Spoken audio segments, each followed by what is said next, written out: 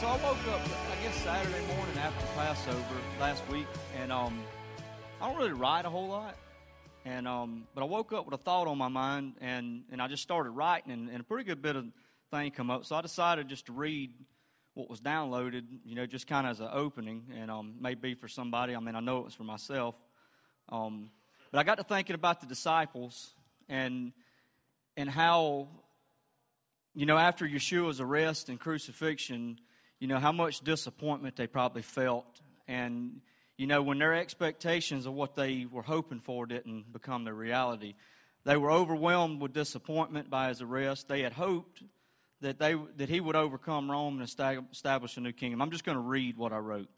And now their hope had vanished. They were probably filled with fear for their own future. And it's easy for me to condemn those disciples, but how often does this happen to me when my expectations are met with a harsh reality that sometimes life just has disappointing moments? Amen? Some moments that we wish probably wasn't a part of our reality, just like the disciples, and even Yeshua really hoped that this wasn't part of his reality, because he even prayed in the garden, if it was any way possible that it could pass, what did he pray? Lord, let it pass, but nevertheless your will be done. So it's in moments like these when we all have a choice to make. Let that sink in for a second. We all have a choice to make when things don't really work out the way we were expecting. Amen? The statement that Paul makes, first the natural, then the spiritual. I'm going to ask that we put on some spiritual glasses this morning as we go on a short journey. And because one thing that I know is everybody within the sound of my voice, whether it's in this room or playback on the camera later, every one of us has faced an Egypt in our life, a place of bondage. And if you hadn't, let's make room for the front row for all of y'all, because I need some of that anointing to get up here. Come on. Sometimes, and this is one of the things that he downloaded in my heart, sometimes we put ourselves into bondage through our sins or our actions. Sometimes we're in bondage through a Pharaoh of no fault of our own. But let me tell you something. The answer to both of those issues and both of those bondages, the deliverance is the same.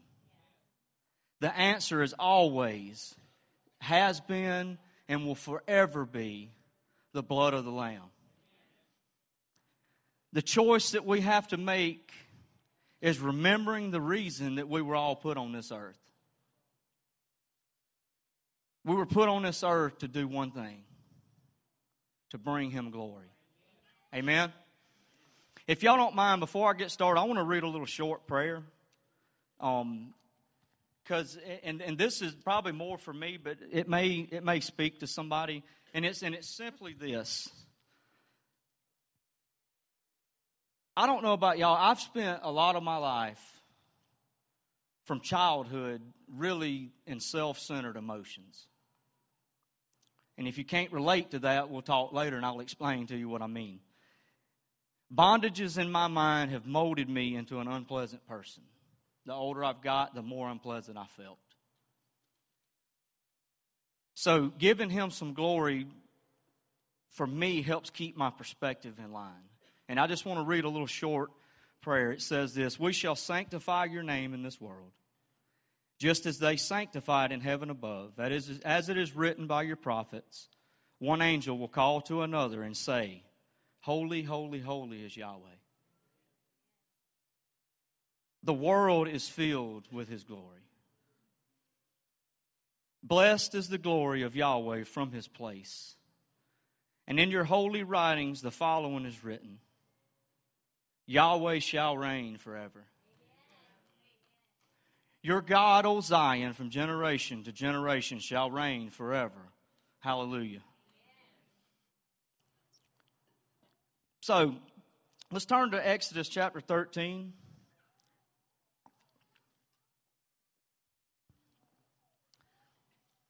So everything that we read today, I'm going to try to be as quick as possible. This is 4 days worth of stuff. I'm trying to condense it in 3 hours, so y'all just bear with me. So everything I read, I want us to listen to it from that perspective that Paul gives. Hear the natural, but I want us to try to relate it to something spiritual in our life. So in Exodus 13, I'm going to read verse 3 and 8. And it says this: Moses said to the people, remember this day in which you went out of Egypt from the house of slavery. By a powerful hand, Yahweh brought you out from this place, and nothing leavened shall be eaten. Let's jump down to verse 8. And you shall tell your sons that on that day, saying, what? It is because of what Yahweh has did for me. It's what He's did for us when we came out of Egypt, for why we're doing what we do right now. So I want to ask you a question. If we were commanded to rejoice and remember the day that we were set free from the natural Egypt, because these are our ancestors, this is our history. If we were commanded to remember that, how much more should we rejoice and remember the day that Yahweh freed us from our bondage?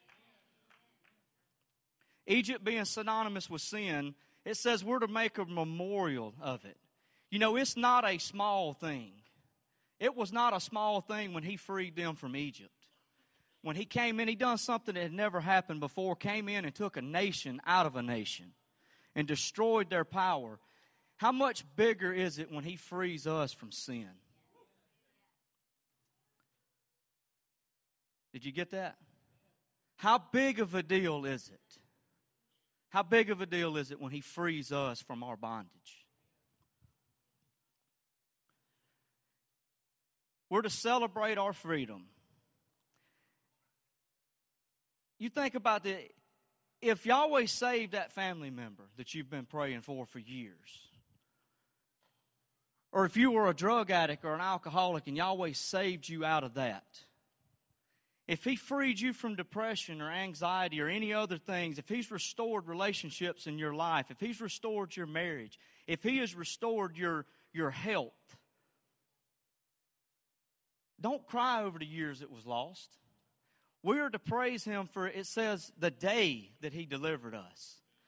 And when I got to look at that a little bit closer, He didn't tell them to remember the details of their bondage. He told them, Mark, to remember the day what? That I led you out. Somebody needs to hear that. We are to celebrate when others are freed. I'm going to read Luke 15, 6 and 7. Y'all don't have to flip there, but if you're taking notes, you can write this down. Because even the angels in heaven rejoice at the repentance of a sinner. This is the story about the lost sheep when Yeshua was telling them that a man had 100 sheep and one was lost and he went after him. Remember that? Look what it says in verse 6. And when he comes home, he calls together his friends and his neighbors, saying to them, rejoice with me. Why? For I have found that sheep that was lost. I tell you in the same way that there will be more joy in heaven over one sinner that repents than over 99 righteous that needs no repentance. That's a hard statement to grasp from the natural eye. Let's go back to, I'm going to flip back to Exodus. Go to verse 17 in chapter 13.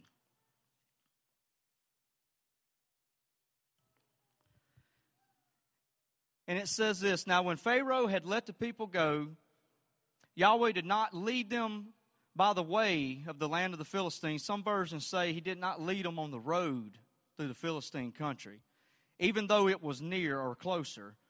For God said the people may change their mind when they see war and return to Egypt.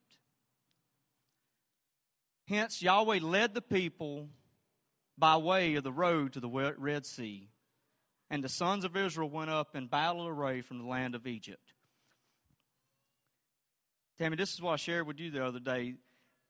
The wilderness, believe it or not, is a place, when you look at why He done what He done, why He took them the long route, it was a place of mental protection for them.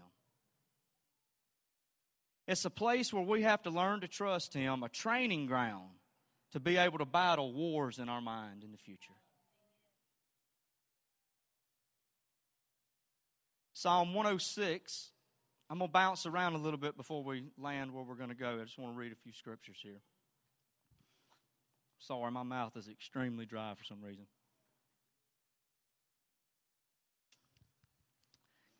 Psalm 106, verse 7, 8, and 9.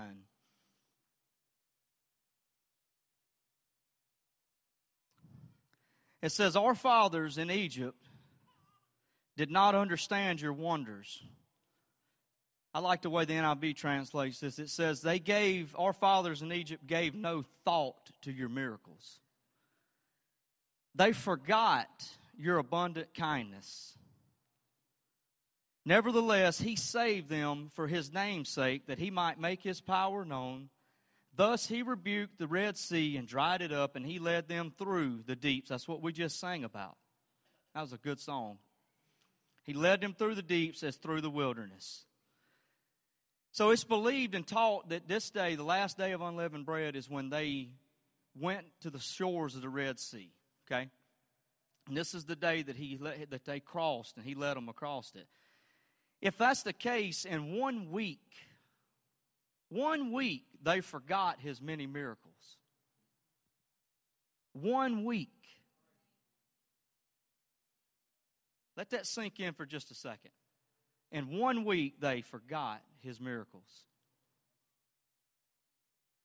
You think that's why we're told over and over and over in the Scriptures to remember? Before they even rolled out of Egypt, he told them twice in the Passover story, or in the week of unleavened bread. He told them twice to remember their deliverance. Remember the day that I freed you. Because what's the chances that in a week's time we can forget if we don't remember his goodness? Because it says they forgot his kindness and they did not remember. And that forgetting caused them to rebel. Then verse 9 says he rebuked the sea. And see, the Red Sea, when you look at it, was such a significant event in our history. In the ancient East, and I had an article and I forgot to bring it in. I was going to read a little bit out of it. But waters are often associated with chaos and disorder, right?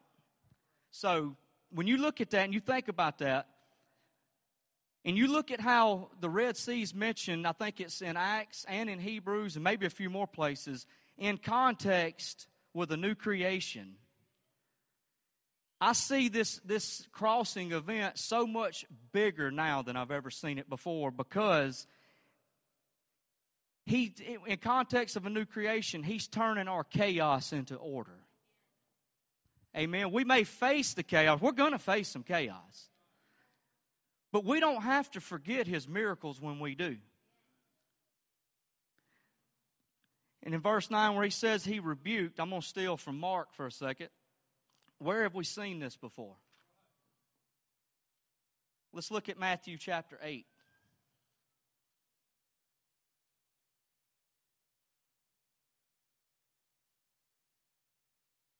Starting in verse 23. When you get there, say we're there.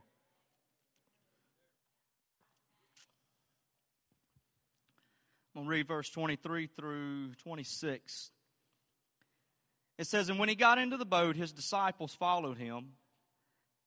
And behold, there arose a great storm on the what? So that the boat was being covered with waves, but Yeshua himself was where? And they came to him and woke him up, saying, save us, Lord, for we are perishing. And he said to them, why are you afraid, you men of little faith? With a question mark. Then he got up and he what? He rebuked the winds and the sea, and what happened? Became perfectly calm. When you think about the irony of this situation right here, these guys just gave up everything to follow him. A few verses before you read where one wanted to go bury his father, and these guys left their jobs, they left their homes to follow him, and then immediately they get in a boat, and what happens? A storm hits. See, in our life, we want to avoid that, right? We want to avoid storms. But sometimes he won't let us, if that's what it takes to show his glory in our life. I need to rebuke the winds of my mind sometimes. I've fought this most of my life. And I'm starting to see so clearly now how simple it really can be. It's a perspective more than it is power on my part. Because if I can rebuke winds and the chaos in my life, His Holy Spirit can keep me calm. And then when He asked them, why are you afraid? Where have we seen this before? Wind, waves, chaos. Let's go back to Exodus chapter 14.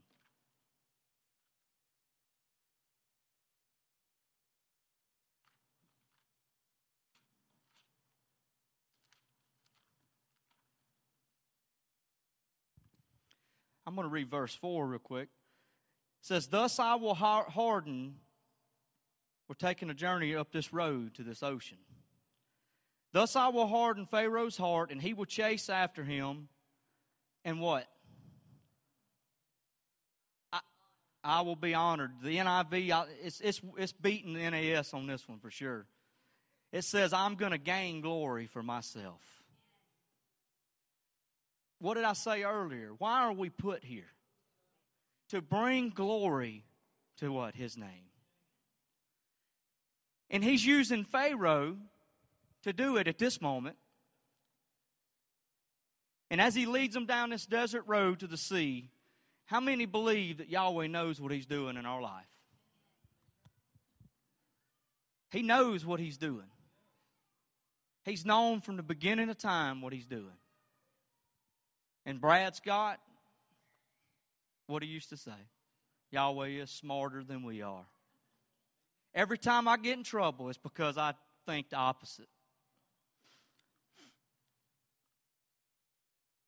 He had to lead them through this water to bring them into freedom. How many believe He wants our full freedom? He don't want us half free, because getting out of Egypt is only step one. It's a big step, but it's only step one. I stole a few quotes from another preacher. I'll leave him unnamed. But he says, Yahweh wants our, of course, he said the Lord wants our freedom so much that He's willing to move mountains to do it. He's willing to split an ocean to get us on the other side, to get us through it. And this is the quote that I stole from him. He wants us free more than He wants us happy. He wants our freedom more than He wants me comfortable. Can I repeat that? He wants our freedom more than He wants to keep me happy. Because happy is nothing but a feeling. And He wants my freedom more than my comfort. So in that, sometimes that means that He will even allow us to go through some pain to get that freedom. We don't like pain. Or at least I don't. I'm feeling some right now in my back. I don't like it. But sometimes that pain is there for our good. Remember Paul asking Yahweh to remove that thorn? Does a thorn hurt?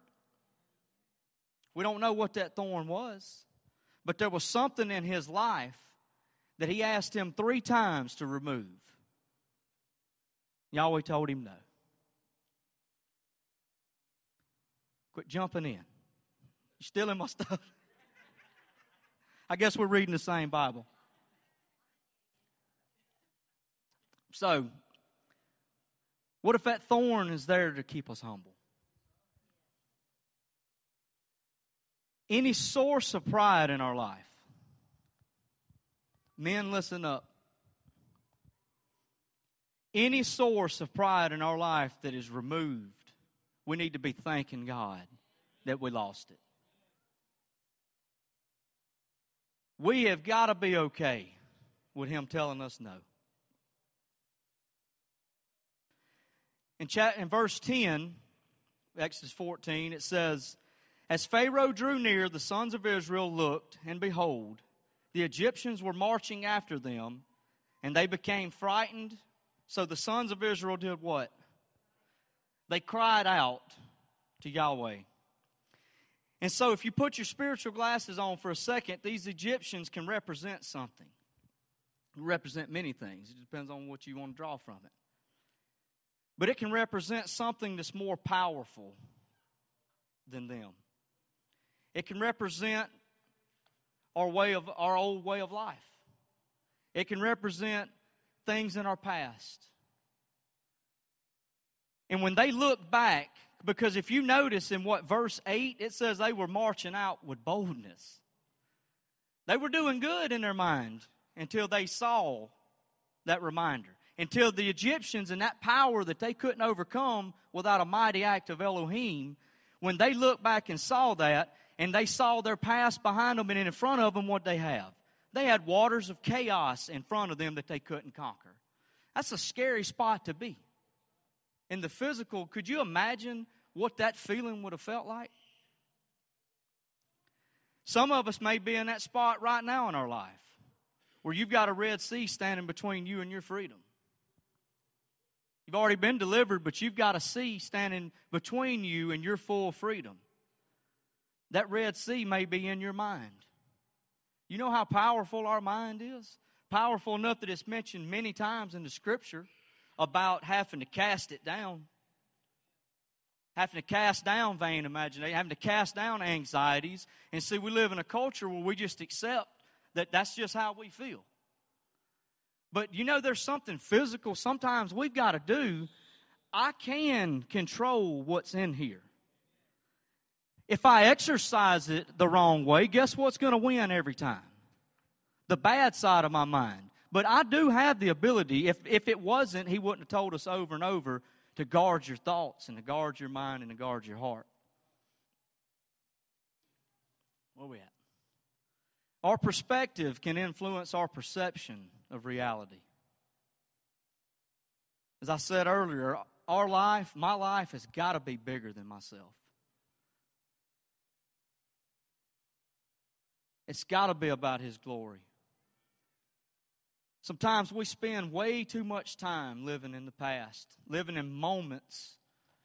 No matter if it was 40 years ago or 2 weeks ago, we spend so much time in our mind, in our thoughts, and we get bogged down, and we seem to live there. And like I said earlier, we live in such a self-centered culture. Do y'all believe that our culture is probably the most self-centered that's ever been in existence, when everything is about me? Everything.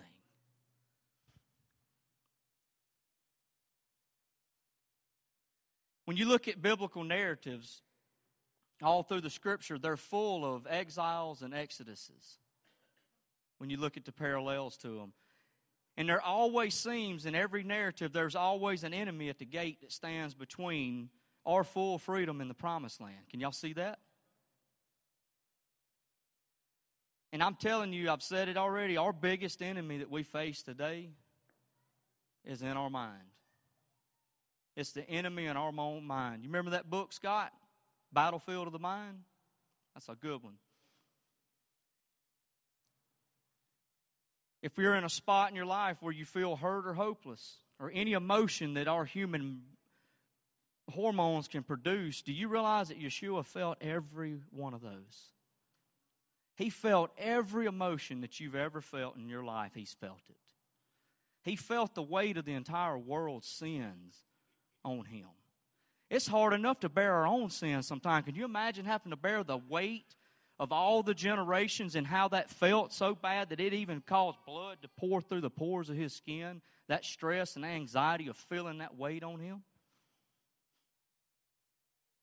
Every step of our journey is about trusting in Him and not in ourselves.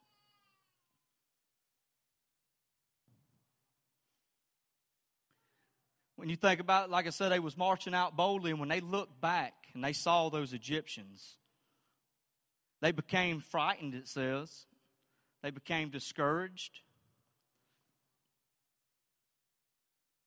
Do you know that Or do you believe, I know you know, but do you believe that it was by His stripes that every one of us was healed from all of our infirmities, our sins, our sickness, our spiritual sickness? That it was by His stripes. And you know, He healed us not to walk around wounded. He healed us to walk around healed, Brother Arnold. He didn't create us to walk around with open wounds all the time. You think about Him, His scars didn't go away. He still had the scars, but they wasn't open. That means they were healed. He did not heal us to walk around wounded. Let's go to verse 13. This is where it starts getting good. Got my running shoes on. Do you remember in Matthew chapter 8 when that question was asked, why are you afraid? And where have we seen this before? Look what Moses tells them in verse 13. He says to the people, do not fear. Because why? Their fear caused doubt. Our fear causes doubt. Even though we may believe that Yahweh was going to deliver us, but if we allow fear to get in our mind, if we allow memories to get in our mind, just like they did when they saw those Egyptians, what happened? They went from bold to weak, to frail, frightened, scared, haunted, discouraged. In a moment's notice, their boldness changed. He says, why are you? He says, do not fear, but stand by and see the salvation of Yahweh, which He will accomplish for you today. For the Egyptians which you have seen today, you are never going to see again forever. Come on and shout about that one. Because Yahweh will fight for you while you keep silent. And you think, don't be afraid is easier said than done whenever you're standing and you're staring at that chaos in front of you. Could you imagine Israel literally thinking, Stu lost his mind? Telling me not to be afraid? It's easier said than done, especially when that sea looks like checkmate. When that sea looks like checkmate, how do you feel? You think Yahweh's got another move?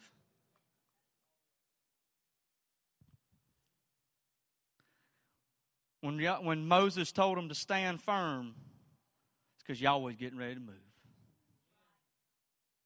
He's getting ready to move. He's already moving in our lives. He's been throwing words out for weeks.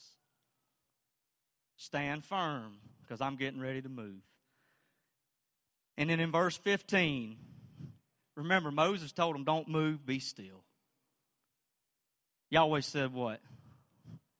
Why are y'all crying? Why are you still crying out to me? Because you think about it, He already told them, I seen, when they cried out to Him when they were in Egypt, before He sent Moses, what did He say?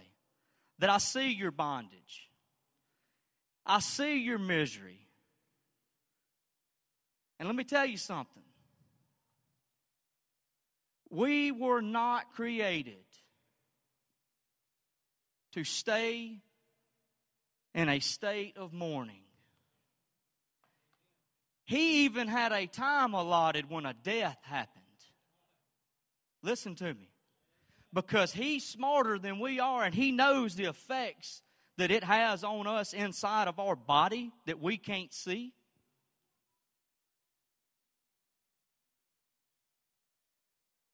He created us to give life to those around us. What does fruit do, Arnold? Produces life. He created us to give life to our spouse and our children and those in our community.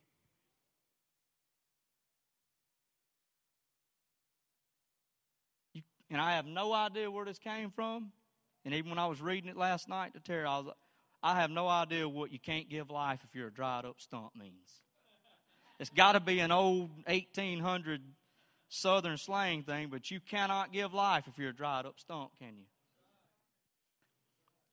He always allows us a short season for mourning and crying out, but I'm telling you, we cannot stay there. We cannot stay there, because the longer we stay, you're going to start losing trust in Him. You're going to lose trust in His delivering power. And I'm going to tell you something. The narrative of the Scripture is very clear that when you start losing trust, it makes Him angry. Thank goodness He's merciful, huh? But let's look at 15 again. Verse 15. Yahweh says to Moses, "Why are you crying out to me?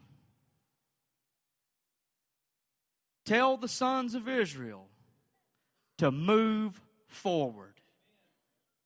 Moses told them to stand still. Yahweh told them to move forward. And this is the word I came to give you this morning. It's already been given to me. It's to move forward. Tammy, this goes along with what you said the other night at Passover. And all this stuff was wrote down in March. And we have not talked Scout's honor. That our time of mourning is about over with. You have to make the choice to walk across that sea. Yahweh tells them to move forward. You may be standing there right now with chaos going on in your life or in your mind, but Yahweh is behind you. He's behind you.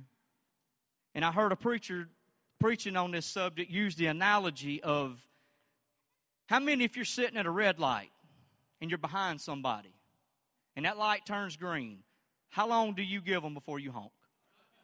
Not very long. I'm about a half a second.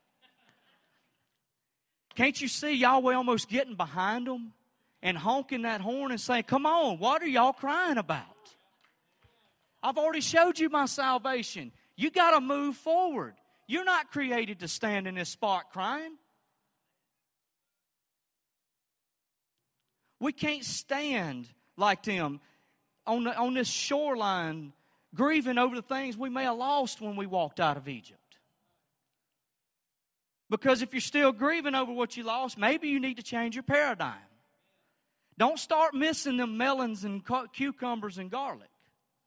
Is anything wrong with a melon or a cucumber or a garlic? What's the message there for us?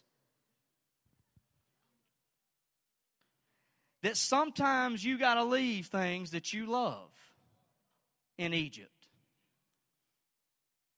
Because whatever that thing may be in your life, and I don't know what that thing is in your life, that may be it's like I said, nothing wrong with a melon. But whatever that thing you may have to leave, that may be the very source of the pride in your life. To remind you again of what Paul prayed for, about the thorn being removed. Why do you think Yahweh left that thorn on him? To keep him humble. You're seeing, I think that one of Paul, when you read through all of his letters that he wrote, you don't have to be a theologian to be able to pull out that I think one of the sources of his pride in his life was his vast knowledge of the Word. His vast knowledge that you think about, he was speaking to people mostly that were illiterate. And this guy was one of the most highly educated, probably in Greek philosophy, Torah, whatever, Talmuds, whatever they had. He was a scholar. And I think that one of his things could have been, according to some of the things he wrote, that was one of the things that was a source of pride for him. So whatever that thorn that Yahweh gave him was something to keep him in a humble state. Do y'all believe that? And I wrote this morning. The scenery for us may change, but His grace is sufficient. Amen. Let's don't be the ones that we see in Psalm 106 talking about that does not regard His miracles. Because sometimes that miracle is not going to happen until you walk into what you fear. Can I say that again? Sometimes that miracle, got one cheerleader here, is not going to happen until you walk into what you fear. They feared the sea. They feared the Egyptians. What did Yahweh tell them? Move forward. Stole another quote. Their faith had to be in their feet. They had to get them feet in gear to get across that sea. They wanted to stand there and cry. They've already been delivered without any effort of their own, correct? Even one verse ahead, what Moses tell them? Stand still and watch the salvation of Yahweh and just stand firm. Yahweh said, get them feet moving. And He's honking and He's telling some of us it's time to move forward. I can receive it. It's time to move forward. We've stood here long enough. Your freedom's across the sea. We were talking last night. That don't mean there's not challenges when they get across the sea. But there's things that's not going to leave your life. This mind's not going to heal. It's not going to clear up. Things are not going to get in order until you put your faith into your feet. I'm preaching to myself. I wish I had a mirror. The longer we avoid it, the longer they avoided walking, Casey, the longer they avoided getting into that water, the longer we're going to stay stuck in our feelings. We stay stuck in our feelings, you know what happens? We delay Yahweh's miracle in our life. If I stay stuck where I'm at, I'm sure there's some scientific things that happens with fear and anxiety in our body. True? If I stay stuck there, I'm going to delay. Don't mean His miracle's not coming, but I can delay it. My fear can delay what He's trying to do in my life and my family's life, and that can affect what goes on in here with this community. Now, absolutely. She said the closer they stood still, the closer the enemy got on their back. At least the closer he was in that rearview mirror. Yahweh wants a distance. Matter of fact, He don't even want us being able to see them anymore. This ain't about, I'm going to protect you from them when they're in your presence. He don't even want you remembering these dudes.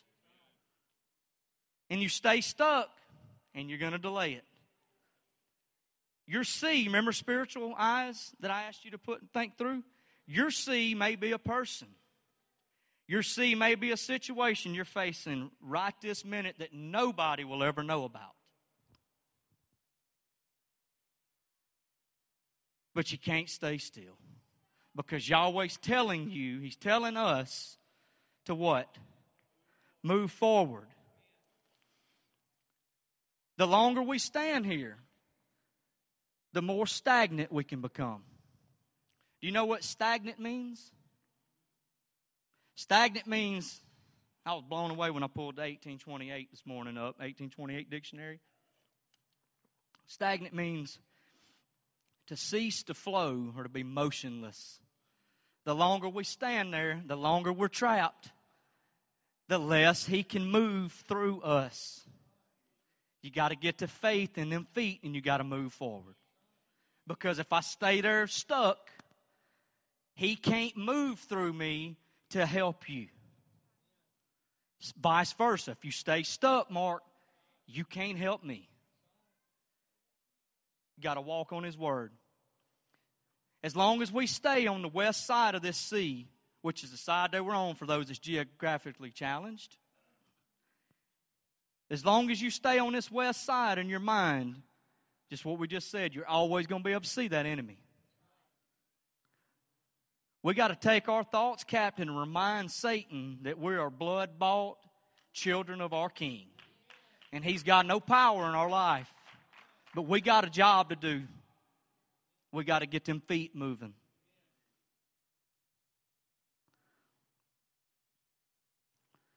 In closing, I want to say this. This day is about victory. This day is about triumph. This day is about giving Him glory. This day in our history was about being fully set free.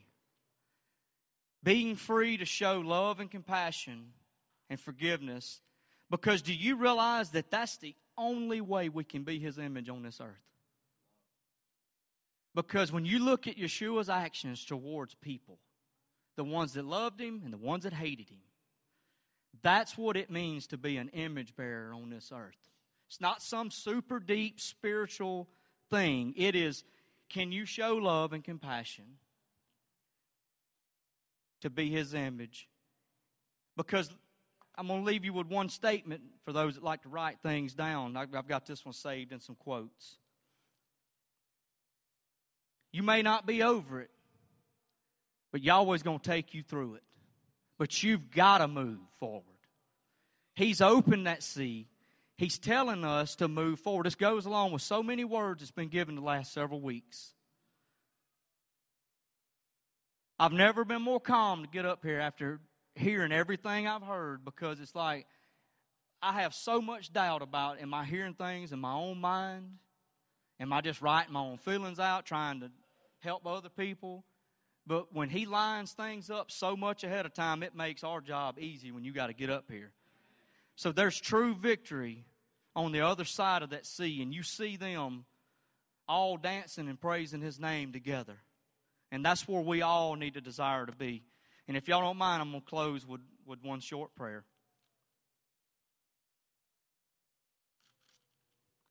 And it says this: may His great name grow exalted and be sanctified in this world that He created as He willed. And may He give reign to His kingship in our lifetimes and in our day, and in the lifetimes of the entire family of Israel, swiftly and soon come, Yeshua.